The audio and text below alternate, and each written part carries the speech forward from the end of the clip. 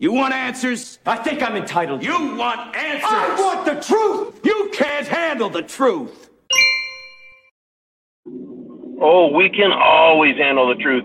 Blasting out of the bunker, Zero Dark 30. Welcome back to the Prepared Mind channel.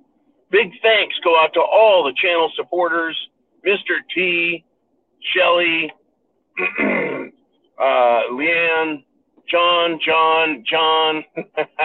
Ooh-Man, Fawn, Cat, everyone.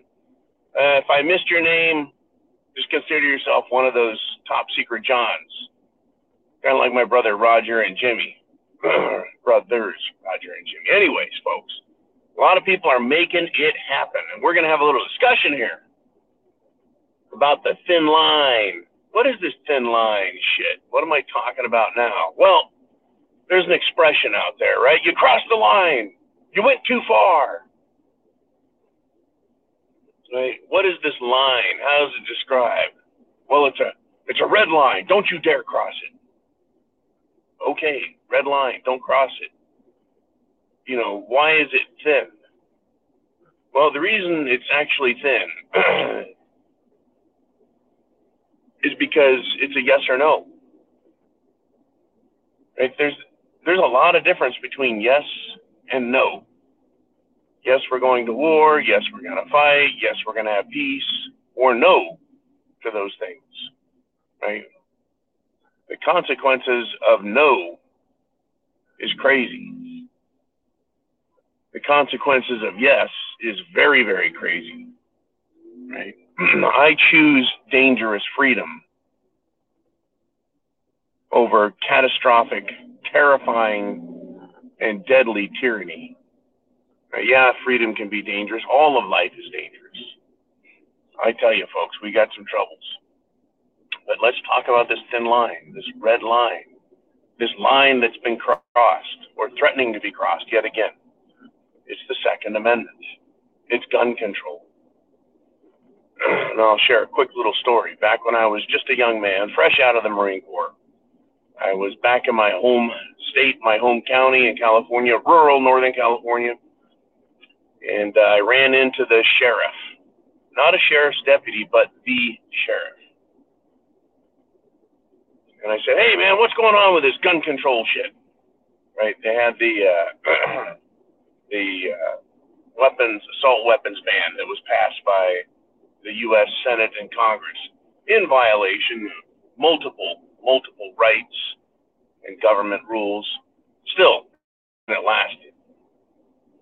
And his name was Ken. Ken was actually a really good sheriff, really good man. I've talked about him in the past. Anyways, Ken, he says, don't worry about it. He says, and if you want, come on down and get a concealed weapons permit. I was outraged, right? I thought gun control, and this is back in the early 90s, folks, 30 years ago. Since my little episode and everyone else's episode with that gun control legislation, right, it's gotten a whole lot worse, has it not? The tyranny, the interconnectedness, all of the shit that's going on between government, private corporations, banking, and then, of course, private oligarch interests in the World Economic Forum, which can't be stated enough. Right? Here we have, folks, on the heels of multiple reiterations by the United States Supreme Court, other federal courts, and even local courts, that rules being passed by the government are unconstitutional, for which I believe there ought to be a serious penalty for passing such laws in the face and against all good common sense and our rights. Still, Oregon has passed, right? This new, for them, attempt at, gun restrictions, impositions, you can say roadblocks, and deterrence to try to keep people from their rights. Well, the sheriffs, many sheriffs, multiple sheriffs in Oregon have come out, as a sheriff for every county and said, hey, it's not happening. We're not going to enforce it. We don't have to enforce it. It's an unconstitutional law. We will not enforce those. There's a thin line out there, folks. A very thin line. When law enforcement says we will obey unconstitutional demands upon our office and we will enforce unconstitutional law that violate the rights of the people, especially the big one. When they do that, that's a line that will have been crossed that you can't just uncross. There's been a lot of issues with law enforcement for years due to the, shall we say, tyrannical nature of government with regard to privacy, property rights, traveling, now, vaccination status, Fourth and Fifth Amendment issues, but now, they've always had this Second Amendment one hanging out there. There's big trouble, folks, if they keep pushing this. Now, see, I'm not worried about these little laws in these states like this.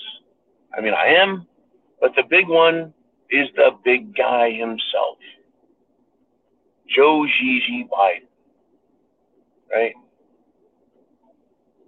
Pedo Hitler himself. At what point does the government at the federal level, along with their cohorts in the states, who were more than happy to violate everyone's rights during the COVID bullshit, were completely aware of people like Whitmer and Hochul and Cuomo and Pritzker and Inslee and the rest, Newsom, right? If they're willing to violate your rights over the sniffles, and I know all about it, folks. Some people die from the common cold. I get it. It's not a good thing. But for the rest of us, it's the sniffles. If they're willing to violate everything over the sniffles, shut down your business, destroy the economy, right? Deny people their rights to food, as well as travel, then what's to stop them from, in some other emergency, say, this is such a big emergency, we need to violate your rights and cross that line? Are you prepared, folks, for what happens if and when they cross that line and many other lines that we say, that's it, that's the red line. You cross that, it's over. Folks, when they cross the line, they're declaring and telling you, yeah, it's over. They're done with the line. The line is the restrictive line that protects us from them.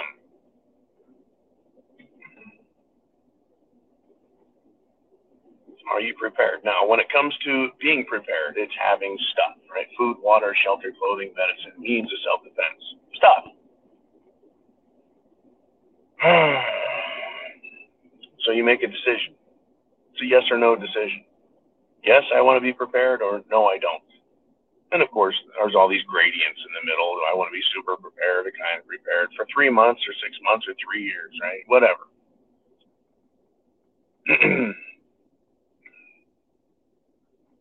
But part of that is decision making, the planning, right? Once again, right? There's having all those items, and then there's having a plan. They cross that line, folks. They cross any line. Are you prepared for what comes next? It doesn't make the decision fun. It doesn't make it meaningless, pointless. It just means the decision is there and you have your answer. Once you have your answer, taking action doesn't become easier. It becomes manageable. Right? You don't control a situation, you manage a situation. You don't control a crisis, for Pete's sake. You manage the components as best you can around a crisis, an emergency, a Mad Max scenario, for example. You can't control other people in it, but you can manage that area around your bunker, your house, your hidey hole, whatever you want to call your location. You manage things, and you manage decisions. And if you have managed to make that decision ahead of time, what do I do? Where do I stand? What is going to be my reaction if they cross that line? Whether it's the Second Amendment again, But they go for the big enchilada and just say, we're outlawing everything. You know, just like jackass chief of police in New Orleans during Hurricane Katrina, when he said, there ain't going to be no guns. We're going to go after the guns. I mean, he literally sounded like a moron. We're going to get the guns. They just decided the hurricane was an excuse to confiscate people's weapons. Whether or not they were home, whether or not they were safe, whether or not they felt threatened, it was just, we're going to go get the guns. And they sent in, that's right, the military, the National Guard from other states they brought in. They brought in California Highway Patrol all the way to Louisiana. Makes a lot of sense, right? Because when they cross that line, folks, they go all the way. Right? How are you going to manage? What is your decision going to be? Chance favors the prepared mind. Is yours. Godspeed. God bless America and Semper Fi.